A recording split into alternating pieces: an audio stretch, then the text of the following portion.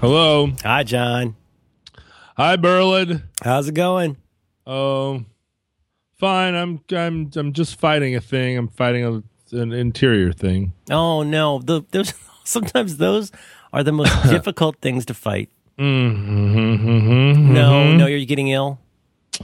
Well, I haven't been getting ill lately, and I'm going to stick with that. I have a good friend that claims that she never gets sick, and when I have personally witnessed her being sick, she denies that she's sick, and that's such a flip from most people, or I don't know, from a lot of people who are always getting sick when they're not. She never gets sick when she is, and I've started to kind of adopt that mentality. I'm not sick. I don't get sick. I'm actually pretty interested in that because I have met people like this, and it's hard to tell whether it works or not. It's one of those things like, scaring the alligators away. But like I've met people who seem they are so fixed in their insistence that they aren't sick and don't get sick. Yeah, that they sometimes seem to actually beat it back, and I wonder if that works. I wonder that too. What about the corollary? The corollary is where you constantly think you're getting sick and then you do get sick. Now, I believe that can be a thing. Oh, that happened. That used to happen to me all the time. You remember when I would come on this program, I'd be sick all the time. You used to be sick all the time. I was sick all the time, and now I'm chasing the alligator away. Is what we're basically saying. So that's happening. I feel some sensations which are not sickness sensations, but are just simply my body telling me that I'm alive, and that foreign agents are lurking. They're lurking around the dark corners of the city of my lungs and nose, and I'm not going to allow them. It's basically going to be a counter insurgency on the part of my white blood cells and other things that I don't understand. So it's a counter insurgency against the attack on your dark city. That's right, attack on the dark. Okay, city. well, we haven't talked about this in a while, but there's always, I feel like we've left the door open to the idea that, first of all, let's take it as read. There's probably other stuff out there in the universe. Yeah. Right? There are some people who say, well, obviously there's nothing else out there in the universe, or they already would be here. I don't have the logical skills to say whether that makes any sense. I think we can also probably agree that if there are people coming here, they're people. Listen to me. Right? People. Sure, people, right? Why this is the problem. Stop being so sapien-centric. Normative? Yeah, it's like Star Trek. You look like a regular person, but then they put some makeup on you. I mean, that's a some very green limited... stuff and some weird ears. Exactly. Well, I think we can agree that you would probably be the emissary. That seems clear. So what if it's not somebody in a shiny lame cape and a green face? What if you are being reached? What if your dark city is being contacted by these very attackers that you now seek to repel?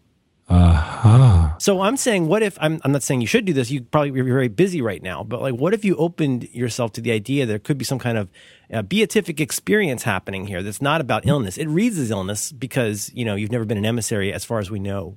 I see. Before. What if they're out there, they're knocking on the door, they say, hey, John, can we come in? Yeah, sure. And they're saying, this is how we make contact. This is how we want to commune with you. And right now your body is having some kind of fairly profound reaction, but it's just that your body doesn't know how to interpret interstellar. Oh, absolutely. I mean, what if it's a form of benign galactic toxoplasmosis, where first they need to plant some ideas, let you sit around with those ideas for 6 weeks before they go to the next stage. Sure. Take a look at the Starman playing with his ding dong. Wrong song, and yet these lyrics work. Mm-hmm. And then I go out and twerk. It's a funicular show. Oh, I feel like that is that's that's maybe my favorite David Bowie song. Yeah, and I feel like it may be a Starman playing with his ding dong. What I want. Just like at the actual lyric for later on, take a look at the Starman playing with his ding dong. Oh man, look at that ding dong go! It's a funicular show. Take over. Is there life in John? Mind and in his nasal cavity. What I want is a guarantee. What I want. No more attacks on my father's life. No. Have you been watching it? No. Do you know about it? I don't want to watch the weird one.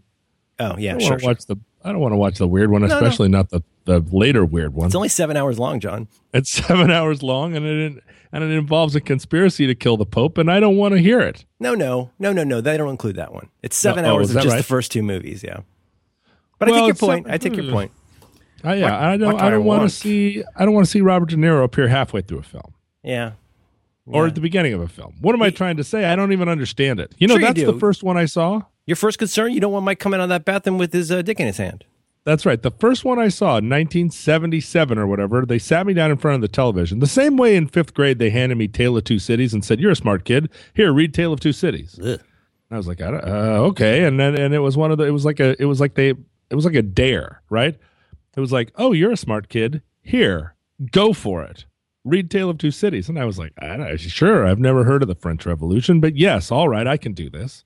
And I did it like you would say, "Here, kid, climb this ladder." You did it. It was like eating your peas. You did the whole thing?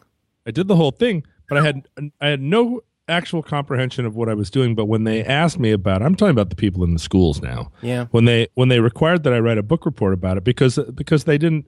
Because obviously I wasn't going to read Watership Down with the rest of the class, right? I'd read it already. It's too sad. So they were like, "Oh, this is the honors program. Read Moby Dick." And I did those things. Geez. I did those things, and then I was required to report to adults who even at the time I thought had not read those books. And I didn't know what I had read, but I gave a good game. But the problem was that because it was a dare, I couldn't say that I didn't get them, because then the adults would be disappointed in me, and then I wouldn't be a genius. So it's the worst of times and the worst of times. That's right. So you can't win. It's a can't win. Can't win. Dickens? Who wrote that? Dickens wrote Tale of Two Cities, and then he also wrote Moby Dick. It all tells the same story. Basically, a white whale fights a revolution against some kind of sun king. Right, and that was later turned into the play Les Miserables. That's right, exactly. Les Miserables, and then there are helicopters that come down, and there's some kind of Vietnam allegory where he goes up a river. So it's the Sun King goes up a river, finds a white whale. Yep. Battles with himself. Chases him for the rest of his life. Whales like you can never change. And in any case, the first time I saw The Godfather, I was satted down in front of a television, an enormous television that also had a record player in it. And people said, "This is an important film, and you need to watch it." And then they left, right? They didn't want to watch it. They went upstairs and did whatever. That should tip you off, yeah. Yeah, and they're like, "This is for you now. We are punching your card. We are giving you an adult ID, and it involves watching The Godfather." So I sat in front of it, again, uncomprehending, wanting to watch Happy Days, wanting to be a normal kid, forced to watch this long, confusing, slow-moving film where they had edited out all the parts where people died, or all the blood and guts. So it was just, what is this montage with the baptism of the baby, and then people walking in and out of barbershops? Yeah, what's that? Emergency haircuts. I don't get this at all. All I know is I'm not going to use revolving doors anymore. So that's right. I'm never going to come down the steps of a federal courtso Every time, somebody's writing a ticket. I'm getting out of here. Get out. So I was miserable, and then later on, I don't even remember how I reintroduced myself to it, but maybe it was that I got tired of middle-aged men making references that I didn't understand. Yeah. And now of course I've seen it 25 times, but also, movies used to be shorter. Interesting. I think The Deer Hunter disproves that. Well, but before the 1970s, I mean... Oh, I see what you're saying, yeah. Well, it's funny to think about. There's so much that comes washing over me now that I still love movies, and I have a kid, and I like watching movies, but like there's so much to think about where like... actually, my kid was asking me about... She was looking at one of my X-Men posters yesterday and saying, what is the comics code? How could she miss your X-Men posters, right? I have 5 of them here in the office. And she was saying, what is the comics code? She's seen this on old comics. And I did the best I could with my meager understanding of it to say, well, there was this, before I was born, there was a controversy kind of built up out of almost nothing about how basically comic books were damaging kids. I couldn't tell her all the things that, they were worried about. There's the sexy things. But I said, like, for example, you couldn't have zombies in comic books anymore was one of the things. There's all kinds of things. Part of the comics code. Well, there's this book that came out. The name escapes me, but there's a book that came out in the mid-'50s by this demagogue who basically was saying that comics are destroying our children, and mainly I think going after sort of, there was a time when war comics and especially crime comics were popular, but another huge genre was like the Tales of the Crypt, the EC comics, those wonderful comics about, gory stuff. I loved those. Those first of all, they're beautiful. They still stand the test of time. They look fantastic. But the comics code was a way of saying, it was kind of like the PMRC in the 80s where they said, look, either you can let us do this and we'll just shut you down, or you can find some way to placate us by, patrolling yourselves. And so there was this, I'll try and find it to send it to you later, but there was this, crazy list of stuff you just couldn't do in comics anymore, including things like, I want to say like challenging authority. There were things where like, you couldn't do stuff like I think you weren't allowed to insult heads of state and things like that. There was all of this crazy, one of those like omnibus bills kind of things. And it's what made comics kind of lame for a while. And it wasn't until the 70s that really got kind of brushed away. Do you remember, now that I think about that, it seemed like whenever a president or, exactly as you say, a head of state or even like a head of business showed up in a comic, he was always like sort of a weird hero that you wished would go away as fast as he could. Like, hey, it's President Reagan. Hello there, Superman. Usually pretty clunky. I think there's an Avengers with David Letterman in it that was pretty weird. I don't know if it was the Avengers, but there was definitely well, of course, famously, you got Captain America, who was always punching Hitler in the face. That was kind of cool. I guess that one you could get a pass on. Punch Hitler in the face. I mean, and then Quentin Tarantino really took that all the way. He reinterpreted it with Japanese girls with swords. Yeah. Cut off Hitler. But my favorite. Go ahead. No, all I was going to say was the bridge here is that there was a time where I guess it was believed that in certain kinds of media, you had to create media that would be utterly inoffensive to anyone, including like a toddler. This is before the idea of like the rating system came along in movies. And so, there would be, double entendres and stuff like that, but you could go to a movie theater with your kid and see pretty much any movie. It might not be interesting to that child, but there would be nothing in it that was, horrific. That wasn't until was it Midnight Cowboy was the first famous X-rated film. The rating system came along, I think, in the late 60s with similar concerns, Do you know that my mom, now that you're saying this, my mom sat me down again right about the time they were forcing me to read Moby Dick and watch The Godfather. Ugh. She was watching a film with me. And she said, that right there is a code for them having sex. Like leaned over and said that. And I was like, what? What? Huh? What? Like shoes on the floor or something? I had missed it. And what it was, it was like some From Here to Eternity movie where they were kissing and then the camera turns away. Camera panned away and there were waves washing on the beach, right? The camera panned away and it was a locomotive going into a tunnel or whatever it was. And it was a man making a ring with his left hand and putting the forefinger from his right hand into it and out of it repeatedly.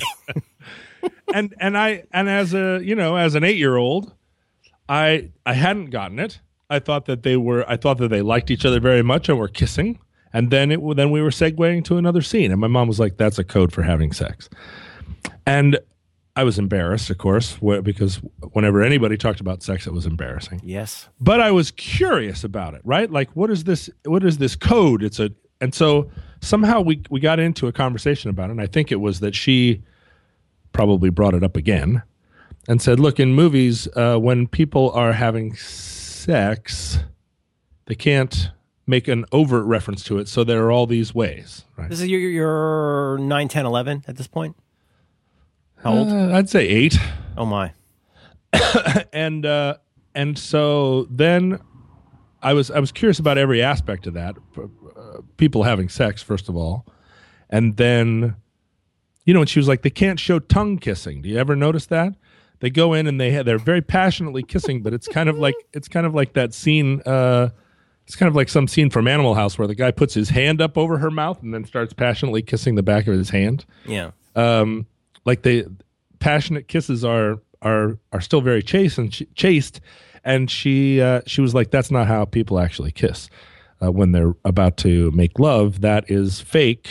Because you're 8 at this point. Yeah, because that is in the movies, and I'm like, how do people actually kiss? And she's like, well, they slobber all over each other, their tongues, and snot is coming out of their nose. It's really horrific. And I was like, okay, all right, okay, because my mom, A, my parents weren't married anymore, and B, they both kept their affection for their friends, if you will, completely out of public eye, right? If my mom was kissing someone and I walked in the room, the kissing stopped. And everyone clasped their hands in their laps and said, so, anyway, what were we talking about? Moby Dick. Mm-hmm.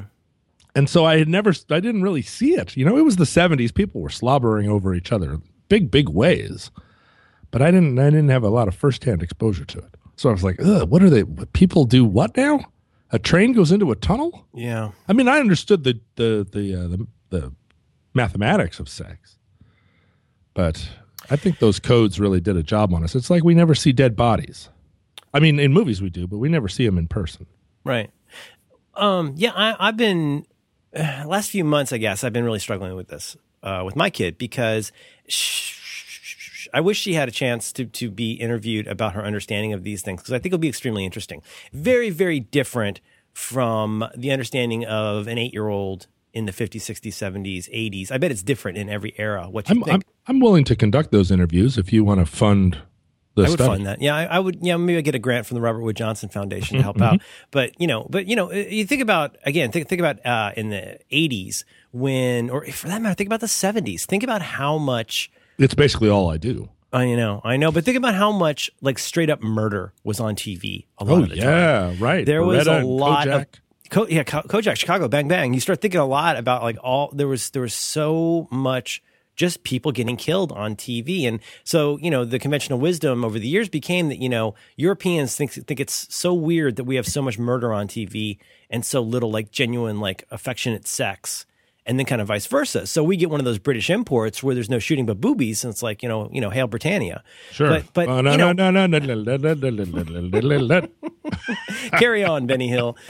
But the reason I say that is that I don't want to say too much here, but but for example, like there are times when you need a bridge to explain something about what's going on. And in the past, like You mean where the camera pans away and shows us a train tunnel and a man doing this with his finger? No, it's a picture of a bridge. Camera pans away and it's like, oh, this is a real segue. There's actually a bridge. The first time, that's part of the movie, honey.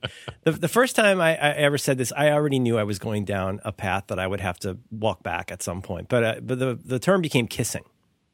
Like, okay, so that's, and that could be a way of explaining that, well, yeah, here's what it means to be gay. What it means to be gay is that you like kissing people that are the same gender as you. And like, she's redonkulously open-minded about that. Like, it's really cool. Like, she thinks it's really weird that you're not allowed to do what you want with who you want, but, again, kissing. So, but at some point soon, that's going to start really breaking down as the way of explaining this as a shorthand, a heuristic for this whole class of things that are actually much beyond kissing. Mm-hmm. Right. So like, yeah. And so like, we'll be watching something that's a little bit, peachy 13. And it really pushes the bounds of my analogy or my metonymy, I guess, for explaining what's happening. So I'm not looking forward to the day where I'm not worried so much about having to explain the actual real world mechanics, but like we're going to have to go rewatch a lot of things and go, oh, that really wasn't about kissing, was it? Yeah, I'm going to start referring to sex as beyond kissing. And I think that that's going to actually improve my life in a lot of ways. Just be like, are we ready to go beyond kissing?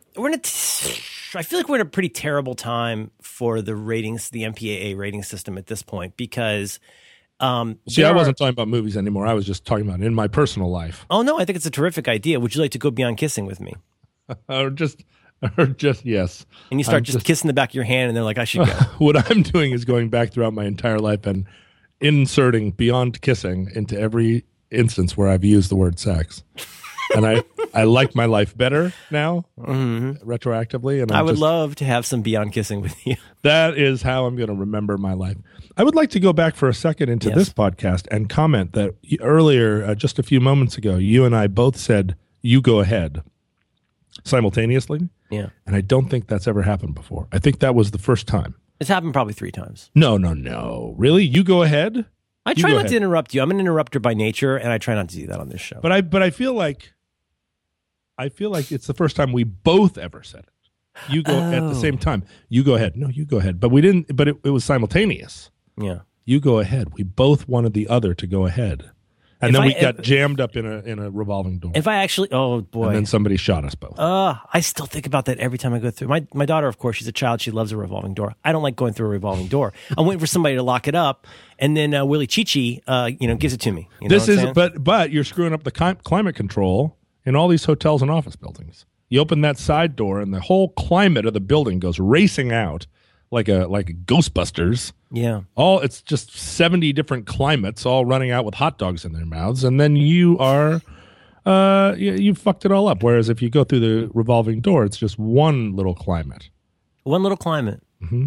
Do you use a revolving door? That seems antithetical to a lot of your training. The only time I actually use a revolving door is if somebody's going through ahead of me that I know, and then as the revolving door is halfway through, I stick my foot in it, and then it stops, and the person slams into the glass, and it's one of my favorite gags. And I do it all the time, and a lot of my friends know I'm going to do it, but then they forget because they get excited about going through a revolving door. Sure. Right? Everybody does. They see it coming, and they're like, "Here we go!" And then I jam my foot in it, and they slam into the glass, and it's just like, I love it over and over and over. That gag works. Do you renounce Satan? I renounce Satan. Pow! Boom! And a lot of the times I'll slam the revolving door into them, and then I'll go around and go in through the It's fun to have you as door. A friend. There's always a little surprise around every corner. That's right. That's the kind of thing.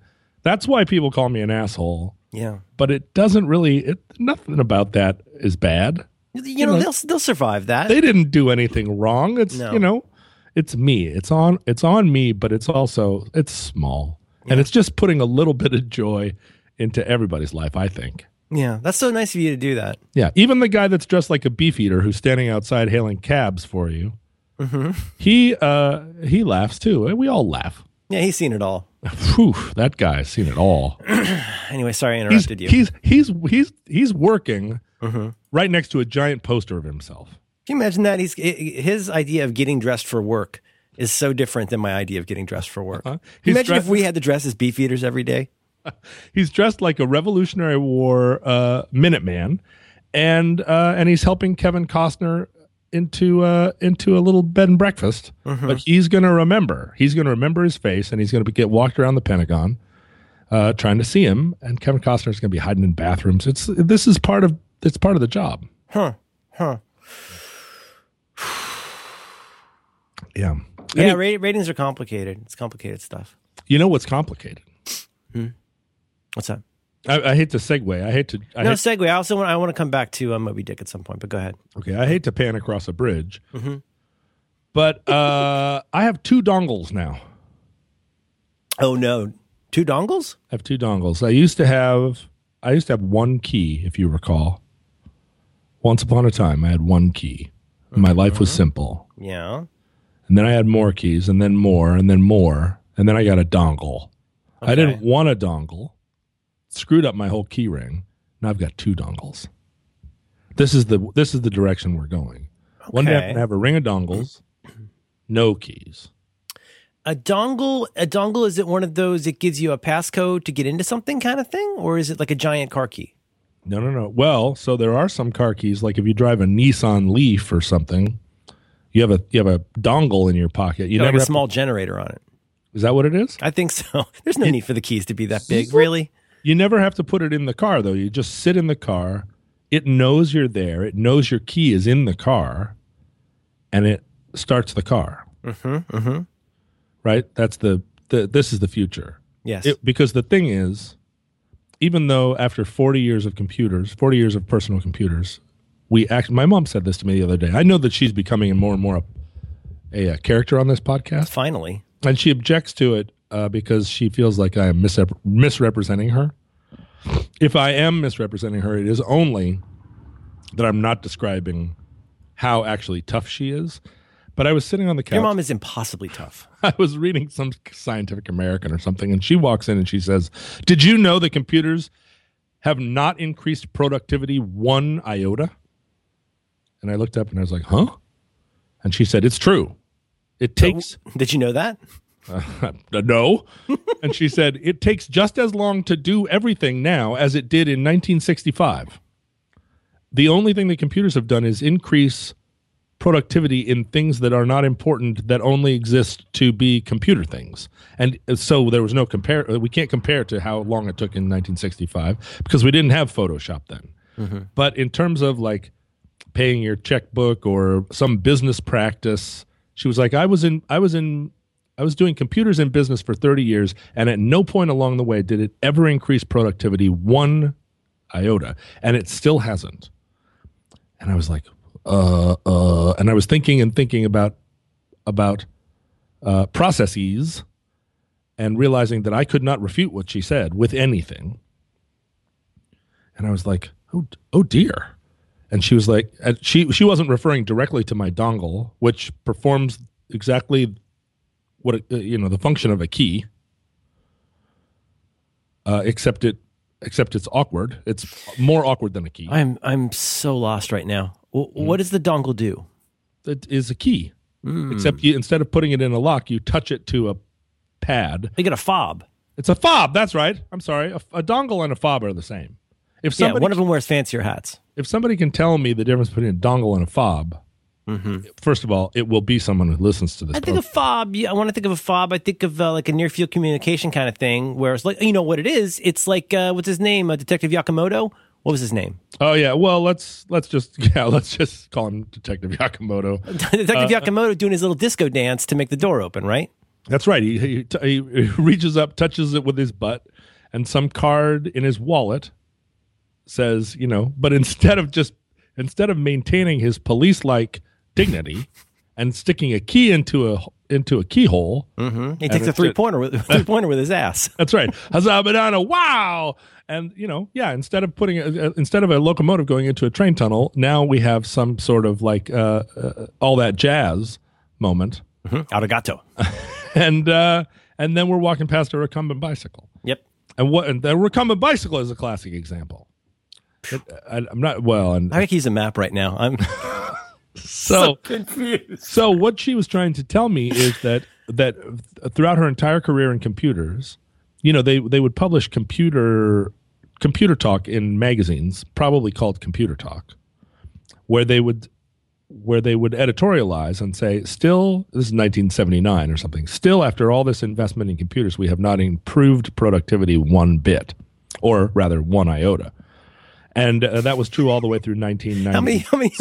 How many iotas are in a bit? How many iotas can dance on the head of a pin? How many iotas can dance inside of a police evidence I think room? You got 6 iotas in a moment. There's 12 moments in a bit. And then you got like 75 bits in a megabyte. Right. It's like base 1024. Basically that, and then Robert's Rules of Order comes into effect. A point of personal privilege. But I said to her, if these magazines were reporting this stuff, why didn't the general population rebel or say, what's going on with these things? And she said, at that time, unlike now, nobody read computer magazines except computer people. And computer people at the time were unwilling to were unwilling to look critically at computers because it was their happy place. But we would read these things and go, wow, it hasn't improved productivity one bit. Well, it certainly will begin to do so right now, soon. And then it never did. And, she's talking about what I like to talk about all the time, which is that we built the Saturn V rocket using pipe benders and slide rules. And we have yet to best it. We keep building rockets and they keep exploding on the deck of an aircraft carrier. Right. This is the slide rule argument. Or no, not even, well, I don't know. I wouldn't call it the slide rule argument. I would call it the balance your checkbook argument, which is that at the end of the month, you sit down with your check register and you balance it with a pen, as opposed to booting up your check balancing software and looking at all the pie charts that it generates. But it takes the same amount of time and it has the same effect. Can I counter? Okay. Yes, okay. All right. Go ahead. I'll just start with this quote from Upton Sinclair that I'm always misquoting, and I want to get it right. It's difficult to get a man to understand something when his salary depends upon his not understanding it. That's kind of what you're describing, right? In some ways, if you're a computer jockey, you're not going to look for instances where the computer stuff is not the best way. Oh, absolutely. Yeah, I think that. But would you describe that as a counter or as a? Oh no, I'm just doing that to kind of calm you down a little. Here's my counter. My counter is that it depends on what you're talking about being productive about, because the massive change, we see little changes in how our life works as people who are on desktop and laptop and mobile computers. The thing that's not in our face every day in that same way is that we're allowed to be productive or not productive about very different kinds of work, because in a way I will very loosely describe as behind the scenes, there's a lot of stuff being done by machines and computers that are actually making things much more efficient. I mean, think about something like agriculture. Agriculture, like what you're able to do with agriculture is, at scale is so huge now that infrastructure has developed beyond being able to just get things locally or whatever. But I feel like, certainly at the level of crunching numbers, like crunching prime numbers, computers are allowing us to do that at a much larger scale, and that is producing something that there are a lot of people are going to describe the tangible effect of that, in terms of, for instance, like cryptology, but that encryption is all now newly necessary because computers. Oh, it's creating new needs for new technology? That's right. The technology is fulfilling the need, it's like my dad, when I took his car away, and he was like, I need my car. And I said, why? And he said, to go to the mechanic. Yeah. So a lot of that stuff is just like, I think that most of the agriculture productivity is a result of Monsanto, gene manipulation, and it's produced a monoculture. So it isn't actually an improvement. It's just it is a streamlining of a thing that we didn't want. Right? Well, I think it's different. If I could say, I think it's different to argue whether it's an improvement rather than in the aggregate, does all of that make the world better? I don't know. All I'm trying to say is that it seems like in the inexorable march of technology, the thing that is fairly consistent is that as soon as it's less expensive and more reliable to have a machine do something, a machine will do that, which then necessarily changes the nature of what an actual person does. And so you can even look at the last 30, 40 years and how there was a time when you needed people who did things called word processing or data entry. That was a kind of job. And now there are machines that do that kind of stuff better, faster, more efficiently, and less costly. So even though that was considered a technology job 30 years ago, it's not anymore, because now that job is being done by the technology itself. So right, that necessarily changes what it is that we're doing on our computers. Yes, it does. But what I'm saying is that behind word processing, behind the machine taking over word processing, those are just ways of processing what we formerly did with typewriters on, what is that stuff called? Where you type into a piece of black paper and it makes 3 copies. Oh, carbon copies. Carbon copies. Oh, yeah. But ultimately, all that technology, including the typewriters and the carbon copies, is meant to process your insurance claim. You know, like all of that is ways of doing things which have more or less remained constant. Process your insurance claim, fill out your mortgage documents, and that ultimately the end result, the processing of the insurance, the filling out the mortgage documents, still takes as much time as it once did when it was done in longhand. It just now involves a lot more people and a lot more process and a lot more layers of technology, but the actual stuff that's getting done hasn't changed really, and takes just as long. And I know that right now, the real question is how many John Syracuses are dancing on the head of a pin, trying to refute this argument, yelling at his TV screen. But I believe, and the ultimate proof of it is the fact that we have not only have we not reduced the 40-hour work week to 20 hours, but we have increased the 40-hour work week to 60 hours. And we have a lot more people working longer, and we have not accomplished a world in which machines are doing our work. We've just added multiple layers of action. And it still takes, I mean, I don't know when the last time you filled out mortgage papers were. Oh God, when haven't I? But it's like I feel like when you got a mortgage in 1920, it took less time. So anyway, that's I'm going to get so many angry letters. But well, yeah, you probably should. But but I don't. So you're really kind of talking about quality of life in some ways. Well, I'm talking about why do we have computers and machines, and what is their actual purpose? And what we keep doing is applying them to things, applying them to with the idea that we are streamlining our processes so that we can have all this extra free time to make art and sit on the beach. And the computers have yet to prove that they can do those things actually better. I mean, you can buy a home tax filling out computer program, and you can input all your data into it, and you can learn how to use it and herp-a-derp-a-derp, but at the end of the day, it takes just as long to do your taxes as it did in 1950. And so why have you bothered? Yeah, okay. All right. And at the other end, yes, computers are processing prime numbers and sequencing genomes, and those do have an effect on science, and they are pushing the envelope forward. But we don't reserve computers just to do that work. We spend most of our energy and most of our time trying to apply computers to like newspaper layouts, and doing it on the computer. You're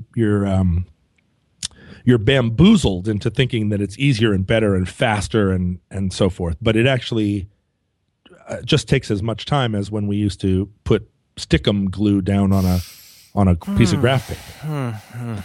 And the end result is questionably better. All the time we talk about kerning.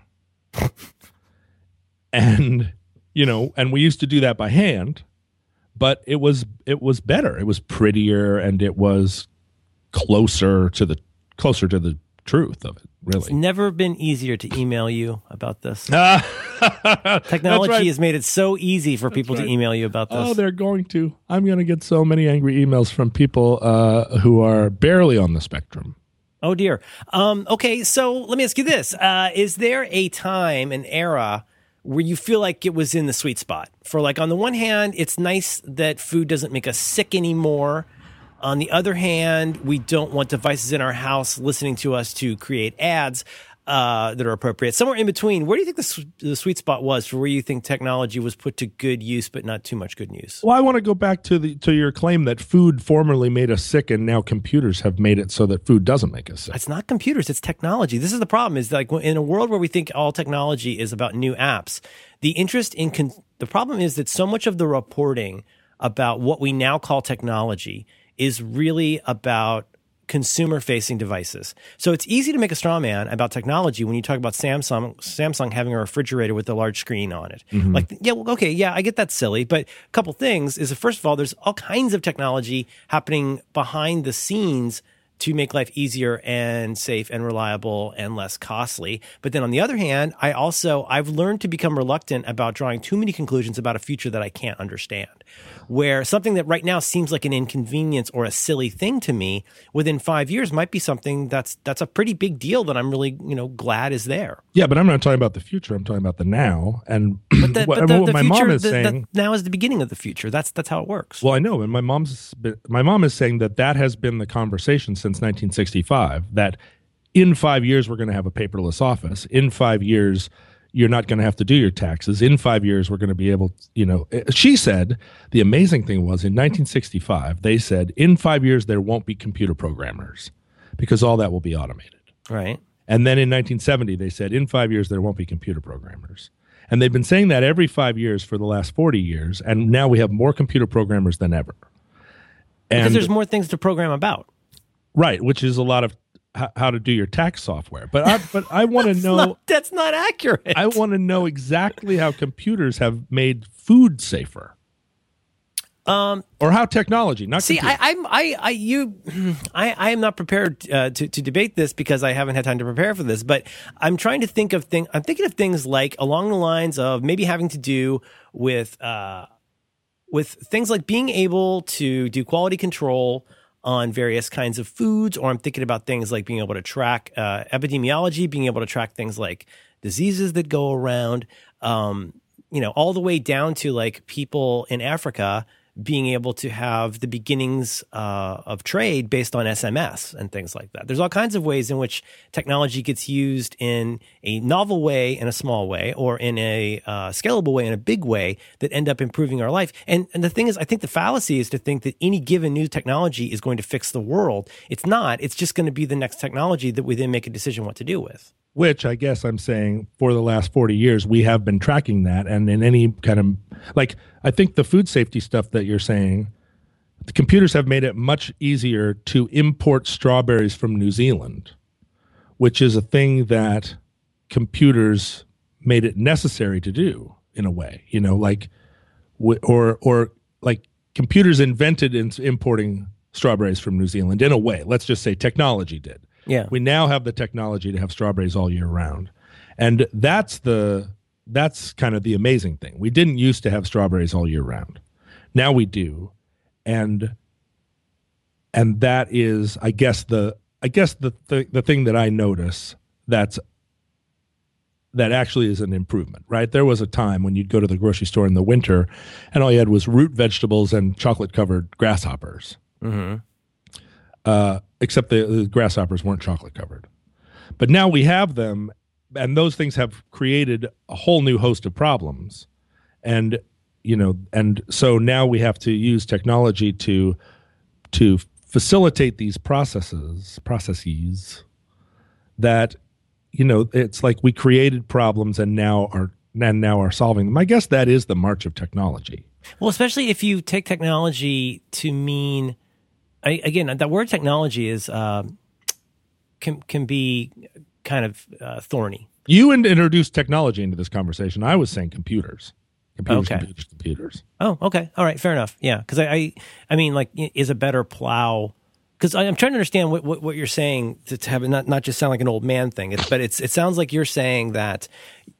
Well, you tell me. But it sounds like you're saying that what widespread availability of computing means is just the need for more computing. Well, no, I'm saying show me where quality of life has improved in the last 50 years, that where you can directly tie it to improvements in technology. Well, it seems like every time I do that, though, you then turn that into a thing where you're just going to show how that's really about computers. But but there are no. I mean, that's what it seems like. I mean, I don't know. I guess that's what I'm trying to figure out is like, when was there a time when this was ever any different? I mean, because I'm not sure I fully understand what your point is. And if I do, though, it's that there's something has changed in the last 40, 50 years. I guess I would say at the turn of the 18th to the 19th century, we had an explosion of technology that where we had the electric light bulb, we had the, certainly we would already have the locomotive, but we had the motor car, we had the airplane.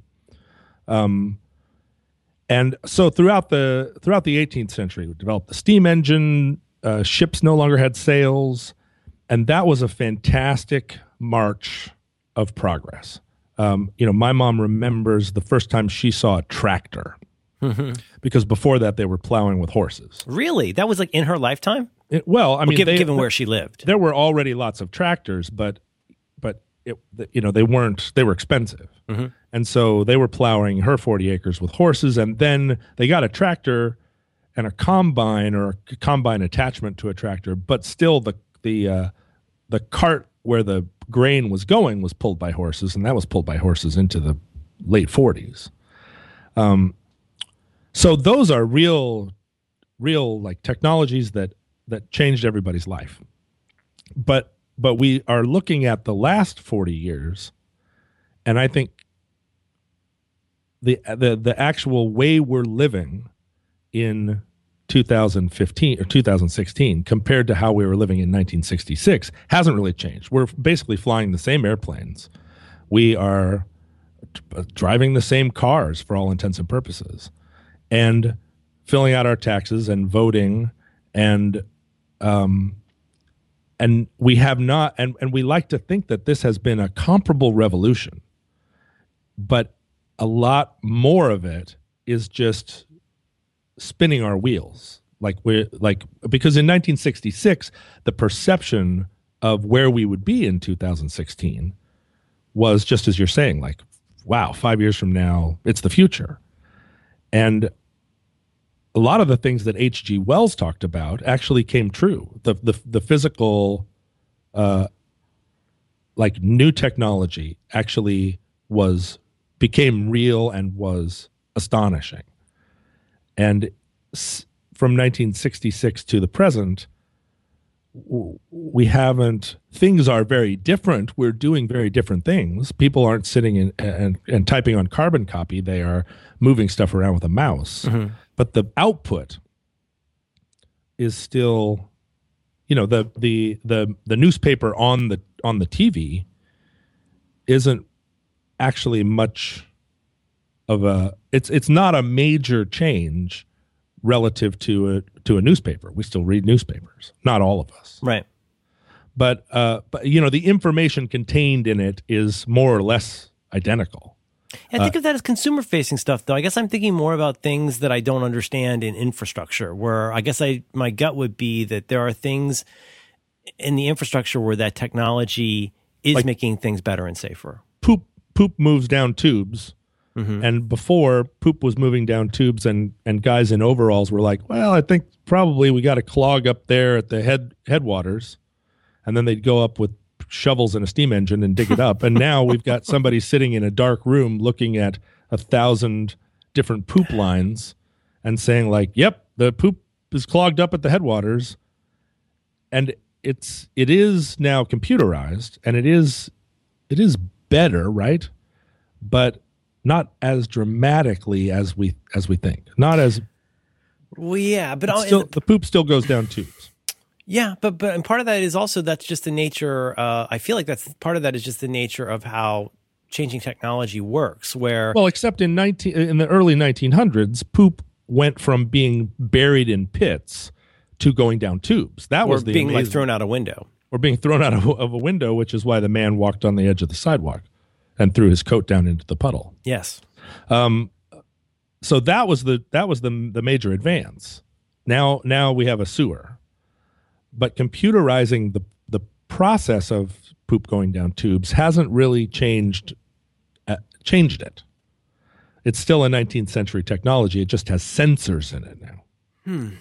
So I don't want to go down a list of 1,000 examples, and you have 1,000 examples. My challenge with this is that I don't know enough about actual technology to be able to describe these things except by analogy. Whereas I could join you pretty easily in finding things that are exceptions or problems from these technologies that don't require a technical background. I'm a bad person to argue about this with because I just don't know enough about how it actually works. But again, I bet there's enough anecdotes about saying, well, now trains are going too fast and pregnant women shouldn't ride on them, which was not true. But that's the kind of thing that they would say. You could say, yeah, we made these planes, but those first planes that they sent into war were not that reliable and they were used to kill people. So should we stop making planes? It's just that, for every example, there's something that we learned. And maybe at this point, maybe I'm just being a little bit, what's that English guy? Yeah. I mean, I'm not saying that we should stop because I feel like we've talked about this quite a bit. We are on the cusp of a big revolution. Like when self-driving cars, and I hate to keep bringing them up, but not really. When self-driving cars, I think they're fascinating. Personally, I could have cared less a year ago, and now I'm really interested. Yeah, when those are happening, that will be the thing that I go there. There it is. That is an absolutely new thing that could not be accomplished without computers. It is a major advance, and it changes everyone's life dramatically. Right? That will be the first sign that I have seen that the computer revolution of the late 20th century, the last 50 years of gearing up and getting everybody so that they understand this and increasing processing power to be able to revolutionize transportation in that way. I'll go, yes, absolutely. But, the jet airplane was invented in the 40s. And by the 50s, we had a 707 that was and what we've done in making the 787 is make that much incrementally more efficient, but still it's essentially the same thing. And everyone, like in the 1950s office, we were accomplishing a tremendous amount of paper pushing, and we are still pushing those papers now. They're just electric papers, but we're pushing electric papers. But now with these systems coming online, that's going to be tremendous. And I feel like, Twitter is kind of a glimpse of the future. But it's like it is something new, right? Something that didn't exist before. That gives a glimpse of how society is going to be different. But I'm just saying that I feel like the last 40 years has just been changing the tools. And maybe it's equivalent to the years between 1830 and 1880, where we were building these creaky, weird little railroads and steam engines were increasing productivity and creating cities, but it wasn't clear what that was going to be like. And then all of a sudden, in 1880, there was an explosion of that technology. And we also had cities now that were like a long-term product of the steam engine, but it wasn't clear what those were going to be. So now we had cities. We had to solve city problems. The steam engine was great for that. But then it did change our lives, or the internal combustion engine, changed our lives. And that's about to happen. And I'm excited about it. And it is what technology is enabling us to do. And now we're going to see what it is. But we've been in our whole lives, we've been in this kind of interregnum where it's, where we've kind of just we've been taking all those boxes of legal papers up in the attic and we've been inputting them into the machines. Mm-hmm. And we're on the cusp, I guess. But what my mom was saying was, it was kind of proof of that, which is that we've been putting everything into computers all this time, and it really hasn't increased productivity one, say it with me, iota. Not even a partial bit. Not even an iota, which is a very small amount of iota, right? Because it's iotas all the way down. Mm-hmm. Anyway, write to me at john.roderick at fuckyou.com. Oh, dear. And send me all of the ways in which that what I've just said is not true. Mm-hmm. Mm-hmm. Mm-hmm. Want to talk about billionaires? No. Wah, wah, wah. I wanted to like Moby Dick. I found Moby Dick impenetrable as a 8-year-old, and so I thought when I was a 20-year-old that I would read it again and understand it. And I'm an enormous Melville fan of other of his works. Well, I had to read it in college, and I had a class called American Masterworks one semester, and we read Absalom, Moby Dick, and The Ambassadors. And I liked Absalom a lot, but maybe not so much the others. But I got through Moby Dick because I kept telling myself it was postmodern. That, like, it's up there with like Tristram Shandy. It's like one of the original postmodern books, was what I kept telling myself. Even though I never completely understood what that phrase meant, and it didn't actually help make the book that much more interesting. I preferred Joseph Conrad in every respect. But yeah, I didn't. And I read Tale of Two Cities again, and I didn't like it either. But obviously, the worst of all those books is Billy Budd. Billy Budd. That's Herman Melville too, right? Billy Budd. Billy Budd.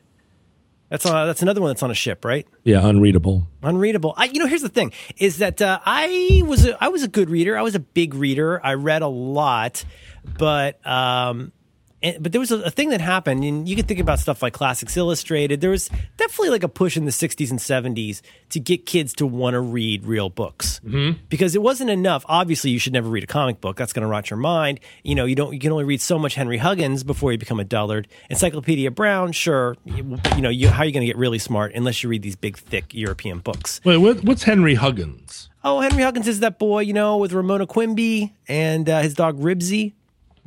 They're very readable. Does he solve crimes?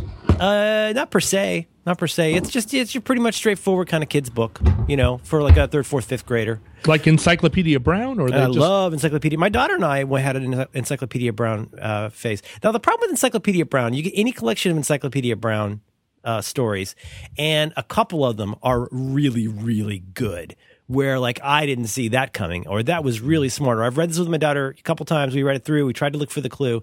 There's usually a couple of those in every collection that are actually really good detective stories, and the rest are terrible. And they're not terrible. Some of them are terrible because they're obvious. The ones that are really terrible are where the trick just doesn't make any sense. Yeah. There was one that was about how could you tell that like he didn't actually lose this karate fight, and it's because he fell backwards instead of forwards and stuff like that. You're like, Whoa. Come on. That is a good trick. Now, the guy who put his kid on the hood of the car where the hood should have still been hot because they'd supposedly been driving all day, that's right in the pocket for Encyclopedia Brown. Well, and that's some Sherlock Holmes stuff. Except there weren't cars. Yeah, absolutely. But so part of it was though that, and I was not a victim of this, but I was subject to this. Was hey, let's make these books. It's so great whenever the grown-ups want to make stuff palatable to kids, which they really mean. It's like tricking your dog into eating a pill by putting it in peanut butter. Like after the dog has eaten the pill, it's going to go, oh, you just totally fucking tricked me. So like I remember I had a small collection of like inexpensive hardback books of the classics, but they had like fun covers. But it was still a Tale of Two Cities inside. Yeah. I remember that, those. like where you try and make it more like fun. You'd update the covers and make it a little hip, and like it's still like ugh. I never got past the first couple pages of A Tale of Two Cities. Did you ever see the Extreme Teen Bible? No, I don't think I know about this. Yeah, Sean Nelson found one of these one time, the Extreme Teen Bible, and it was the Bible updated for teens. But not just teens. Oh, come on. Extreme teens. No fears, no regrets. That's right. And so it had it had been streamlined so that all the King James talk was taken out of it. And it was just like, Jesus was a righteous dude, and he made the fishes turn into, or he made the old shoe leather turn into fishes or whatever he did. Yeah, sure, whatever he did. And something Matthew. Yeah, like jumping up and down, and he said this, and then everybody was like, nah, and then he was like, yeah. And then he ripped off an extreme ollie. Yeah, that's right. That's right. He carved a major fucking boner. Word. And then, certain passages were in red, and then on the side there were sidebars where it was like, did you know that Jesus never took any shit off of nobody. Ooh, yeah. Ooh. And it was fantastic. We had lots of fun with the Extreme Teen Bible, and I think we may have read it aloud from stage on a particular tour. Let me ask you the obvious question here. So this was not just a different cover on like a New Standard Translation. They did it was rewritten in Extreme Teen Ease? Pretty sure. But did it still have chapters and verses, or was it written more like stories? More like, well, they had chapters and verses in that they pulled out chapters and verses so that you can memorize the numbers so that you could use those to defeat other people in arguments. Yeah, that's key. So you could just be like, John 3:16, what do you say to that, brah? And so they absolutely did that. There are a lot of those sort of quotes that are just like, if you're in an argument with somebody, you just drop John 3:16 on them, and then they just had better shut up.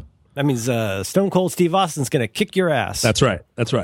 Nelson's Extreme Teen Bible delivers just what teens are looking for, real answers to life's tough questions. All the innovative study helps are geared to the teen culture. I'll bet they are. The teen culture. All the innovative study helps. Yeah. Are you calling it Nelson's Extreme Teen Bible? It's written by Thomas Nelson. Probably no relation. That may be why Sean Nelson was first turned on to the Extreme Teen Bible. He was this was before search engine. Sure. So he would have been in the bookstore looking at all the books that had been written by people named Nelson and discovered it. I mean, it's just a guess. Seems like a weird coincidence. Oh, gosh. So here's the official Amazon.com review. Extreme Teen Bible dares teens to crack open its pages and live up to the cutting-edge standard found inside. Can you fucking do it? Can you do it? Can you crack it open? Are you going to be a chicken? Bok, bok, bok. Yeah, exactly. Do you dare crack this open? This new King James translation, bad idea, thoroughly explained in teen-friendly language. Yep. I feel like it's going to be totally grungified. I feel like this is how Mark Driscoll got his start, right? The famous Seattle minister with tattoos who's like, Dude, brah, my wife is smoking hot. To the max. And I like to fucking do it with her over and over because that's the Christian way. And you could submit, your wife needs to submit to you. It's like a S&M ministry with a lot of rock and roll that's founded in the concept of like your wife serves you. Yeah. That's what the Extreme Teen Bible told me. And, I love that idea. Yeah. Okay. And seriously, his congregation had like 10,000 members, and they all were like, "What's up, brah?" They all had nipple piercings or whatever. And and then it turned out that he was just. Can you believe it? He was a little corrupt and contemptible. No fears, no regrets, just a future with a promise. A future with a promise. Future with a promise. Mm-hmm. A future with. Oh, I get it. I get what the promise is. I get what the future is. The promise of technology, John. It's the ability to get GMO foods into your grocery store via email. See, this is an incredible technology of year zero. You don't have to die. You go up into space. Like that. That's really the first space travel. Is your soul going into space? It's we kid, but this does suffer from that same problem, which is that we try. When you're trying to like guide a kid to something is. Good, useful, timeless, like even cool. Like it's so you can't help but sound like you're like an old man with a beetle wig when you're trying to explain this stuff. Are you talking about Beetle Bob now? Check out Johnny Tremaine. That's really you should see what happens to this kid. Oh boy, does he ever overcome disability in the most extreme way. Our listeners may remember Brother Gabe, the Dominican monk who was a regular listener to our program, and he's in Portland now. That's right. Many of them don't realize that Brother Gabe has become Father Gabe within the scope of our podcast. He's gone from a burr to a fur. That's right. Now he's a fur Gabe. They gave him his own parish, I think. They did, or maybe there's one priest with a grayer beard that's up the chain from him. I saw him at a bar. He's in his robes, as always, drinking a beer. I don't know how this guy gets so much dough, but I saw him in a bar in Portland. He's like, yeah, they totally gave me a church here. Oh, they gave him a whole church. He's not in Oakland anymore. They gave him he got an upgrade. Well, he's not in Oakland anymore. He's extreme. No fears, no regrets. So he's going to be. Can you carry these beads? I didn't think so. He's probably going to have a lot to say about the extremity The extremity of our Lord. Yeah, I think the Bible he uses is still hand illustrated and in Latin, and he does a real-time translation into English. He could get a computer for that. See, I do that all the time. When people write me in foreign languages, I just go on the computer and write them back, and that is a major change. I will say that. That's like, oh yeah, I'm writing to you in Serbo-Croatian, which I'm sure now I'm going to get angry letters from Serbs and Croats. Dobro večer, kako ste? Who are like, they're not the same language. There's no Czechoslovakia anymore. You're talking about the Ukraine? No, don't say it. Oh God. Oh, now I'm in trouble. So, actually, that one makes a big difference. I didn't realize what a big deal the definite article is with Ukraine, but that's a big deal. It's a big deal. Have you come around to that? Absolutely. I mean, I have been on their side ever since it was first explained to me. It's just a bad habit. I know. Yeah. You know, it's just this terrible, like, oh yeah, anyway, the Ukraine, and it's like, no. But it took me a long time even to, I absolutely like understood it. It just took me so long to break the habit.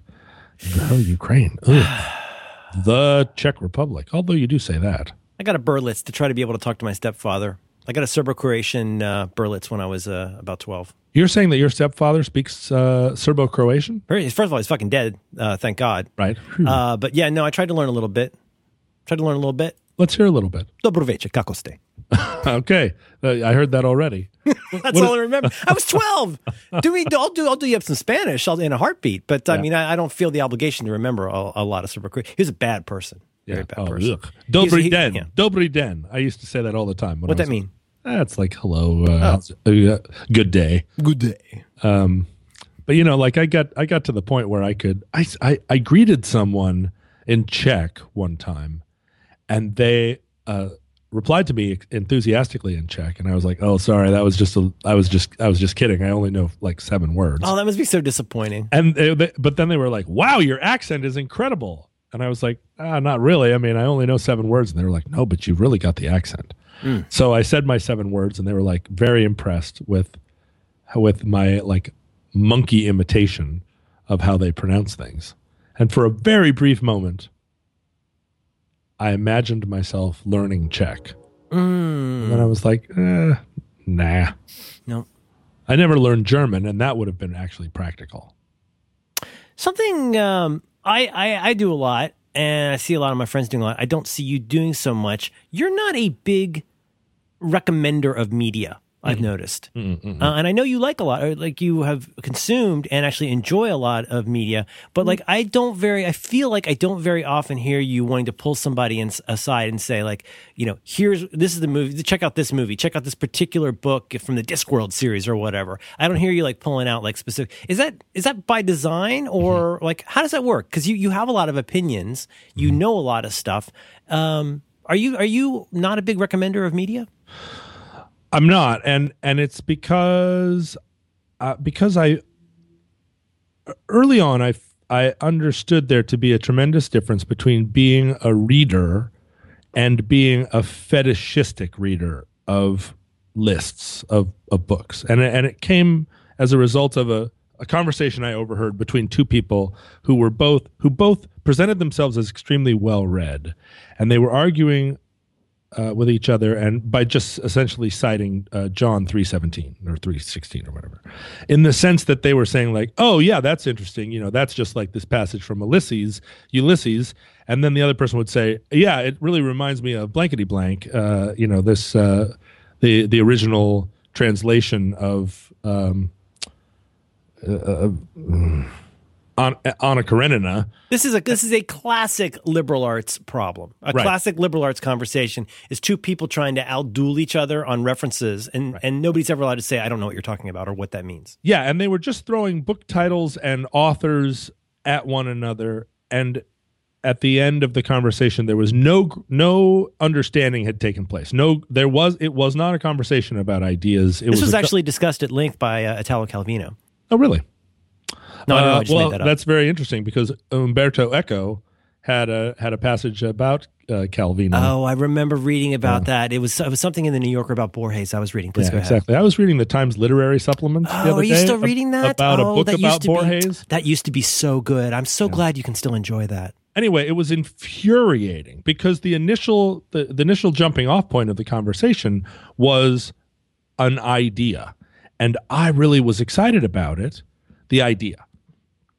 And I kept waiting for someone to say something about it, and eventually, like, we were 1,000 miles from that idea, but had traversed no ground, and no ideas had been shared. And I realized, like, part of my education, or a large part of it, was just my own way of finding a path through ideas. And if you walk into not even a large library, but just someone's home library, where it's floor to ceiling books on 3 walls. That's more books than you could possibly read in a lifetime. And so there's so much emphasis on, here's the 10 books you need to read, or here's the 10 books that this smart guy recommends.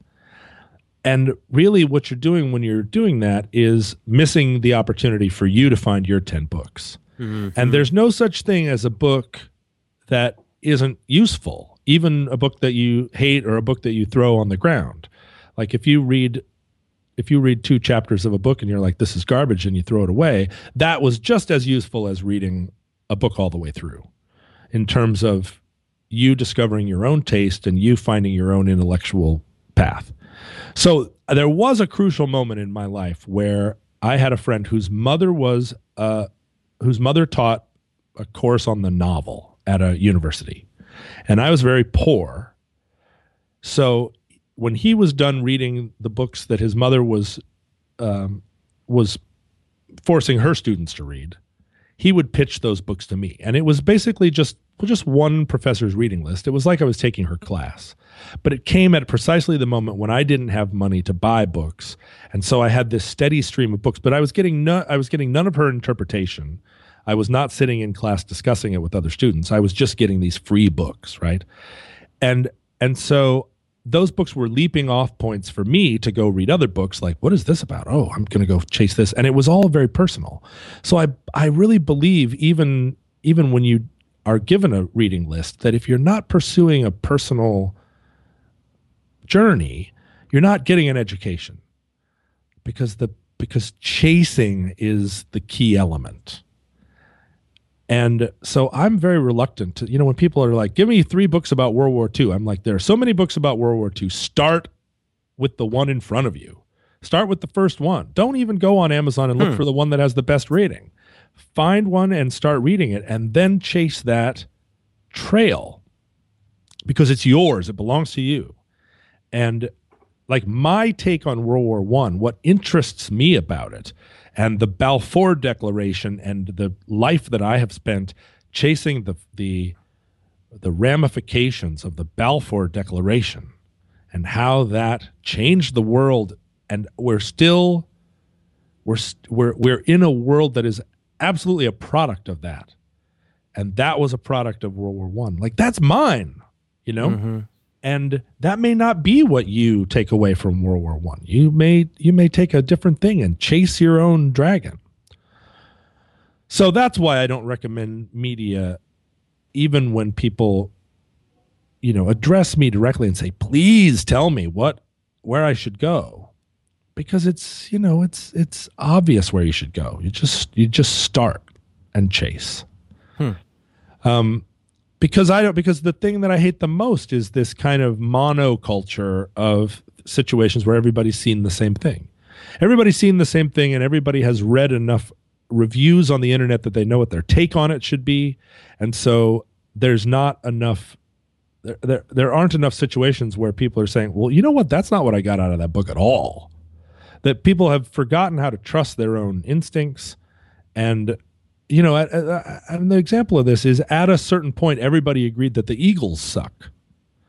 And everybody was reading the same critical art, or all the cool kids were reading the same articles, where people initially were advancing a pretty, like a pretty contra argument. The Eagles Greatest Hits is the best-selling album of all time. And so super easy in the 80s to write an article saying, actually, the Eagles are garbage. And then that became a thing that you could not argue against, a real groupthink. Yeah. So that even now, when Glenn Frey died, there were all these reflection pieces that were like, well, he sucked and his band sucked, but I still kind of feel like he sucked. And now he's dead, and so I can't really, this is sort of a thing I'm writing to commemorate that, but he's really intolerable. And it was just like, wow. So now the really radical stance to take is I liked the Eagles. And that's just a product, I think, of people just having reading lists that are too small. And something that runs through all these also is, in my mind, is this implicit. Well, first of all, let me just bracket by saying, I think one thing I think is very useful to people, can be very useful, and this is I don't know if we agree or disagree on this, but I think it can be useful to give somebody a starting point with something. So, with comics, for example, I will frequently say, check out this comic or that comic. Watchmen. Watchmen. Maybe not the best place to start, but there are comics out there, but the thing is, I will also ask them. I'll say okay, well, what kinds of novels do you enjoy? What TV shows do you like? Not just for theme, not just for do you like Vikings or space people, but along the lines of what kind of stories do you like? Because just because you like science fiction is no guarantee you're going to like Stephen Moffat's Doctor Who. That's going to be more do you like switcheroos and change 'em ups? Switcheroos and change 'em ups. And so I try to take all of that in being the person who's going to advise you where to start. I want to take all that into consideration. And so I think that can be helpful. But with that said, I feel like sometimes there's in this age, there's something kind of implicit. For a long time, we called it the canon. You don't want to not know about something in the canon because you look like a dummy. So you should read Tom Sawyer. Well, or whatever. If somebody starts talking about the old man in the sea, you want to be able to nod along and go, oh, yes. Oh, yes. Right. But I think sometimes I feel like maybe what you might be pushing back against, I can't speak for you, but is this Cliff Notes problem of people. It sounds like they're saying, what books should I read? What books should I read?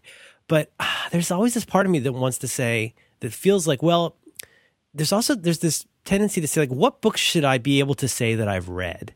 Which is a different thing altogether. And what, again, thinking about the way one discovers a book or a movie or a whatever accidentally. And, anybody who's a nerd or a geek can talk about having an extreme attachment to most other people don't like at all or consider to be the worst of that particular kind of thing. But you have a special affection for it because it was yours and you discovered that and you'll always have that. And even as your critical faculties theoretically grow, you might still always enjoy that one, even though you may not think it's the best one. But you can't know that unless you've sort of discovered it. The problem is if you go into it loaded for bear and you've read this Wikipedia article, you've read the top 10 novels you need to read before you die, you've seen these lists and all these things, you know that there's certain things that you can name check that most people in the room are going to A, agree with, and are B, going to make you sound cool that you said that. And that you didn't say that. So if you say, even though the Eagles had one of the greatest selling albums of all time, several of them probably, it's not cool to say you like the Eagles because at some point we all agreed that they weren't cool. Yeah. So that's part of it is that when you, I don't know. I don't want to feed into that. I've certainly been guilty of that. I've gone and scurried to go learn about something as much as anybody else has. But when you're talking about something that feels, especially if it feels special to you, you can't replicate the experience of having discovered something by having somebody hand you a list with 3 things on it and say, these are the 3 things you should know to name check. Yeah, the example that I always come back to is the Israel-Palestine problem. Really thoughtful, intelligent, sensitive people can disagree passionately about what that problem is, right? What even constitutes that problem. And Well, what constitutes the constellation of those problems? Right. I mean, it's like trying to explain South Africa. Like, you think you understand South Africa? Go talk to our friend Grant. It's always been way more complicated than anybody realized. Yeah, infinitely complicated. And so your jumping off point for the Israeli-Palestinian problem, in a lot of ways, is your moral education. Right? Like, you can read 1,000 books about it. And depending, you are going to have your opinion either confirmed or you're going to disagree. Or, I mean, like the number of entrance points to that argument.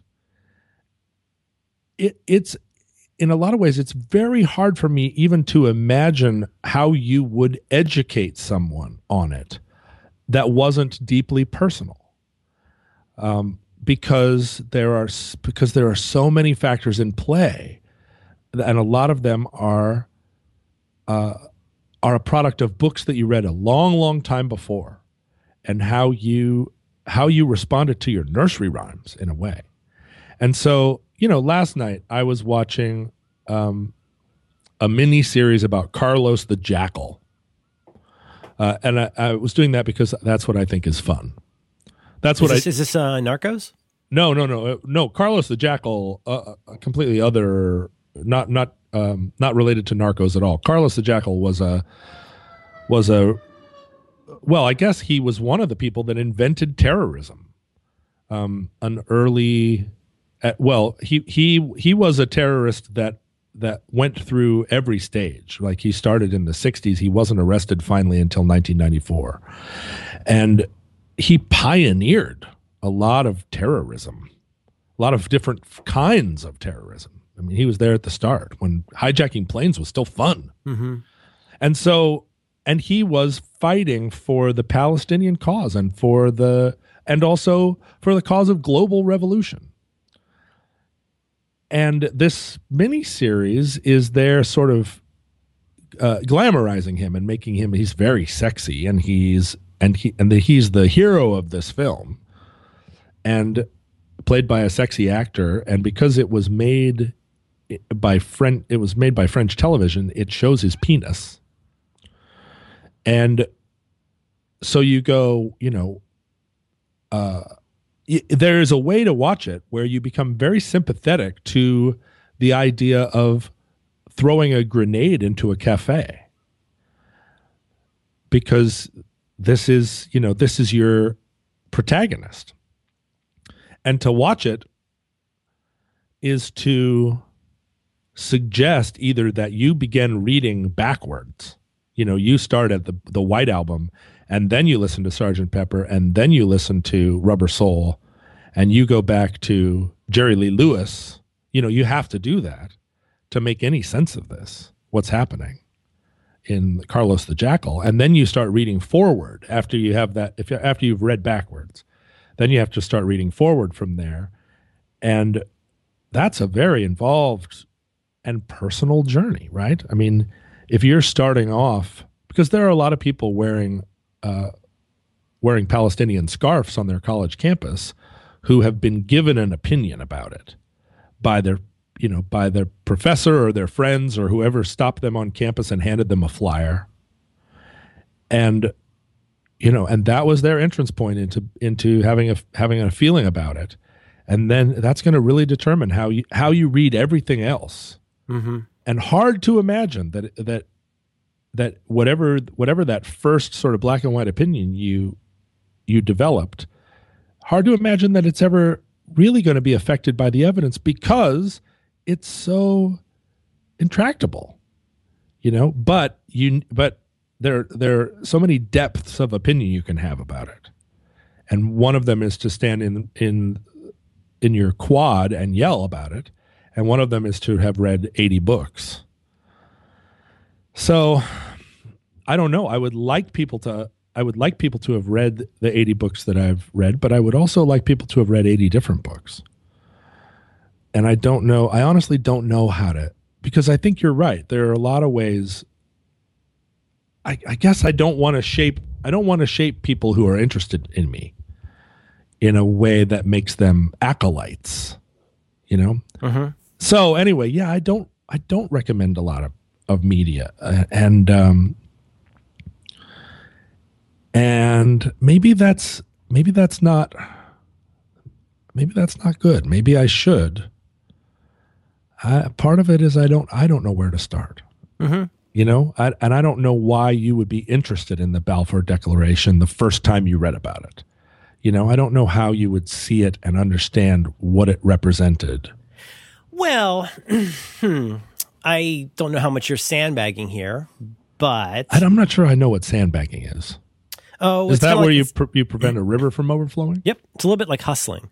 Oh. It's a little bit like acting like you aren't as good at something as you are, right? Mm-hmm. By which I just mean that. Well, I hope you can understand that when you listen to somebody else talk about something that you don't know about, or you don't know a lot about, or you don't have an opinion that you are particularly attached to. I mean, just think about how much of what we do in a given, most people, including me, in a given month is like listening to what other people have to say about something. And in this case, you're talking about, in some cases, some stuff that, if you're talking about World War II or whatever, that's people know some stuff about, but they never thought about it in the way that you put it. You seem like a pretty intelligent guy, and you've got a point of view about it. I don't think it's unusual at all to say, I'd like to be a little bit smarter about that. Where should I start? Well, yeah, but what got me into World War II was A, my dad fought in it, and B, the planes and the boats and the trucks and the tanks were cool. Like, I think when you talk about high water marks, there was never a cooler set of gear. And as a kid, like when F-4 Phantoms were flying all around my house, I was much more interested in the F-4U Navy airplane that took off from aircraft carriers and fought over Corregidor, just because I loved the planes, mm-hmm. and I would get these books about World War II planes, and I would look at them and I would learn about them, and I just thought they were rad. And through thinking the planes were rad, I read enough of those books that I started to say, oh shit, World War II, what's going on here? It's not just Hitler and Yamamoto. It's like, who are all these other characters? And then read about them. And then, then I got confused and I watched The Winds of War. And then having watched The Winds of War, I read The Winds of War, and so then I became conversant in World War II, and World War I looked so boring. So boring. They just sat in muddy trenches for years with helmets that had little spikes on them. And every once in a while, somebody got hung up in some barbed wire. And it was just like Yawn City. And I avoided learning about World War I for a long, long time because it was just so dull. They had no cool planes. Like Eddie Rickenbacker up there in a plane made of balsa wood. Yawn. But the more I learned about World War II, the more I didn't understand. The more I learned about Hitler, the more I didn't understand. And eventually all arrows pointed to World War I. And I didn't want to learn about it. I didn't want to read about World War I. God, what is it? A bunch of people riding into battle on horseback and getting cut down by machine guns. Nothing about that is fun. But then I read about it and started to realize that what was interesting about World War I was that it was the 19th century colliding with the 20th century, and all these empires washing up on the shore of modernity. And then I had to go back and learn about the empires, and that was like me reluctantly the mm-hmm. whole time, just kicking and screaming. I don't want to learn about Prussia. What does that have to do with anything? There are no even airplanes. And then I'm reading about the 30 Years' War, which, if you want to talk about boring, it's not that the 30 Years' War was boring. It's that the scholarship about it is boring. And, it's always there's chapter after chapter about salting the fields. And why is the King of Sweden involved? And then it's back. And then it's back. Then the wave washes back. So to say to anybody like, here's the book about World War I you should read. I didn't get there that way. I got there through loving airplanes. Mm-hmm. So I can't divorce that divorce that whole long walk and then walking back and then walking this way and walking that way from that initial beginning of like just being a kid sitting cross-legged in the library reading about these cool things. And I guess that's how I found my way into every single thing I ever read.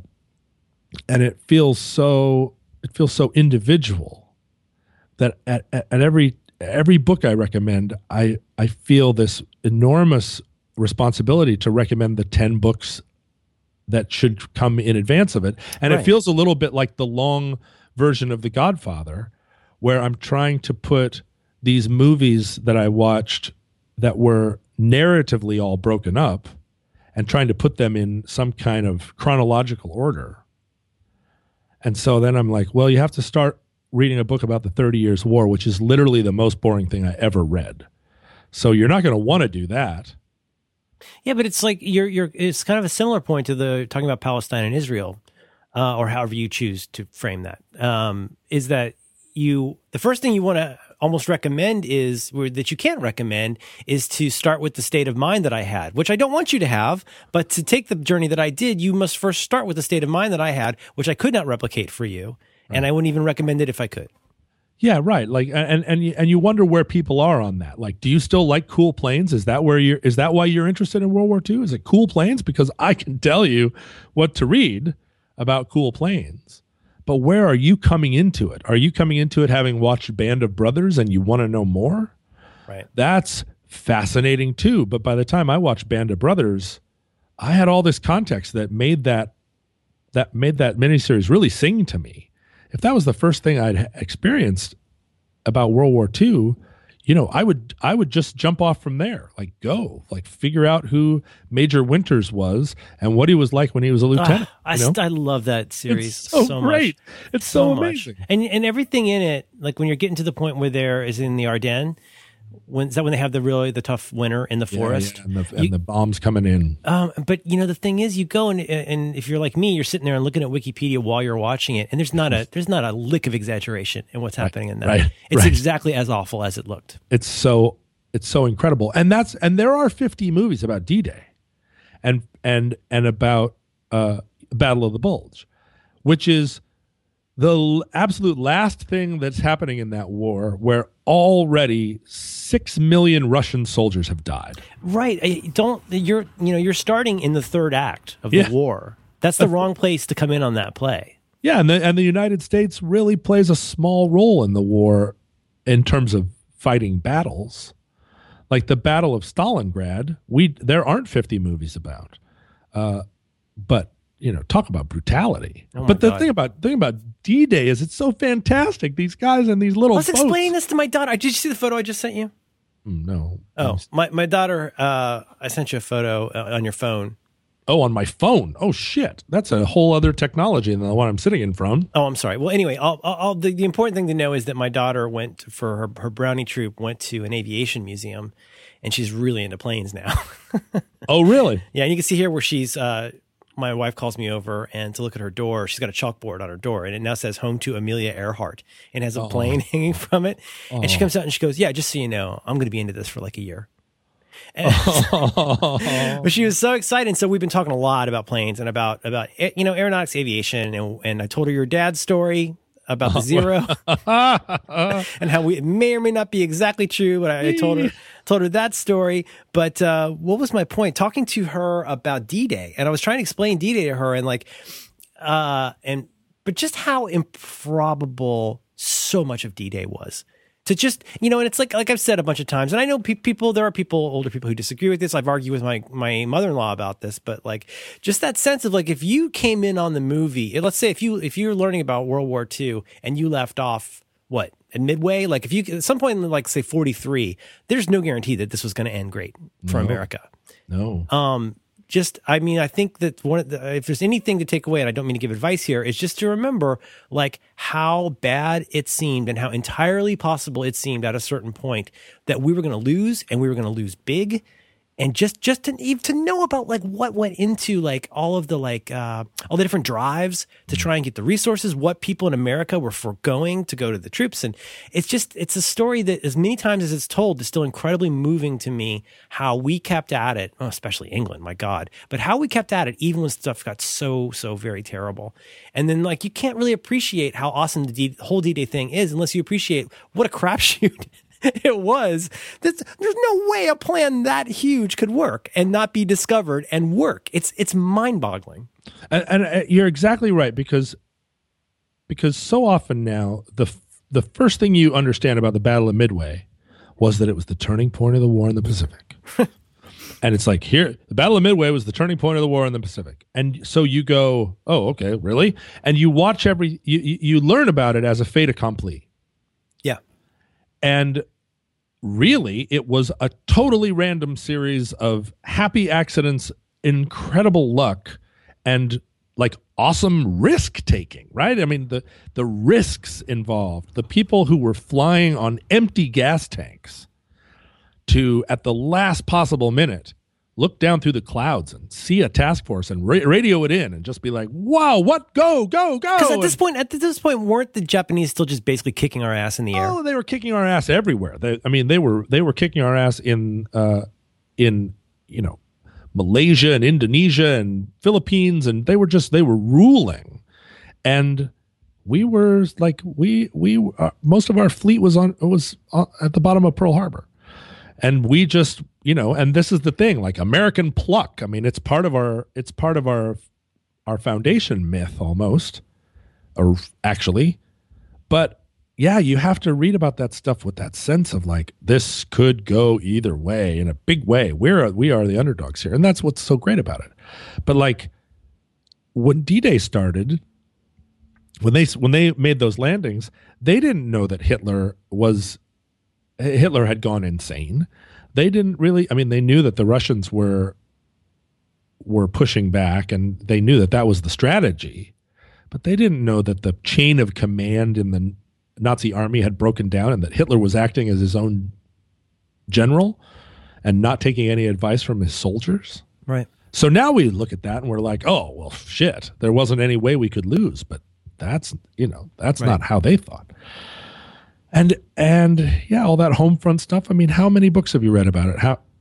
How many different times did you have a aha moment? I'm still reading books like that, The Meaning of Hitler, where it's a palm slap to the forehead. Wow. I never thought of that. I never, in all the years of reading about this stuff, had that moment. And I don't know what it would have been like if I had read The Meaning of Hitler first. You know what I mean? Yeah. So yeah, I'm confused by it, and eventually, like, how do you, because I'm so thrilled that Eleanor likes airplanes. Yeah. And because that's the entrance. She got the little helmet and the goggles and the whole nine. That's the entrance to so much for me. Airplanes were the gateway drug for my whole education. And the different ways that people could enter into, I mean, if the first thing you read is House of Green Gables or Pride and Prejudice, you're going to follow such an incredibly different and amazing path, and I envy you. And I would never want to interrupt that by saying, read this book about airplanes in a way, you know what I mean? Yeah. And so, and that's part of the weird gender specificity of culture that, I don't understand the process of like how much of it is self-selecting, how much of it is imposed.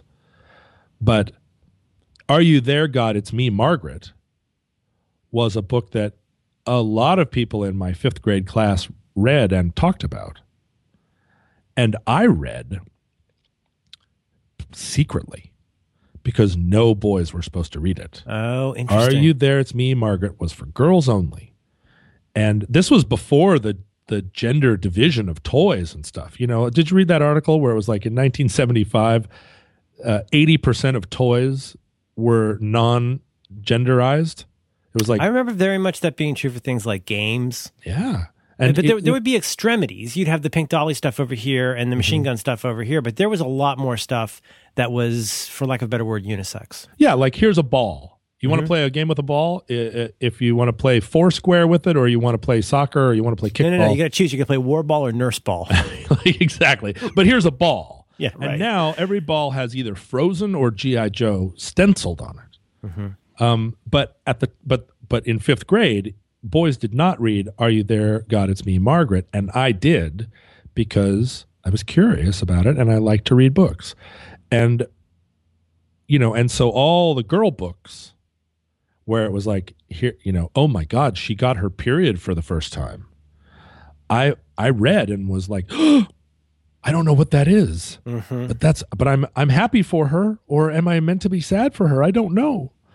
And it didn't, that knowledge didn't turn me into the world's greatest lover. It turned me into somebody that was wondering when I was going to get my period.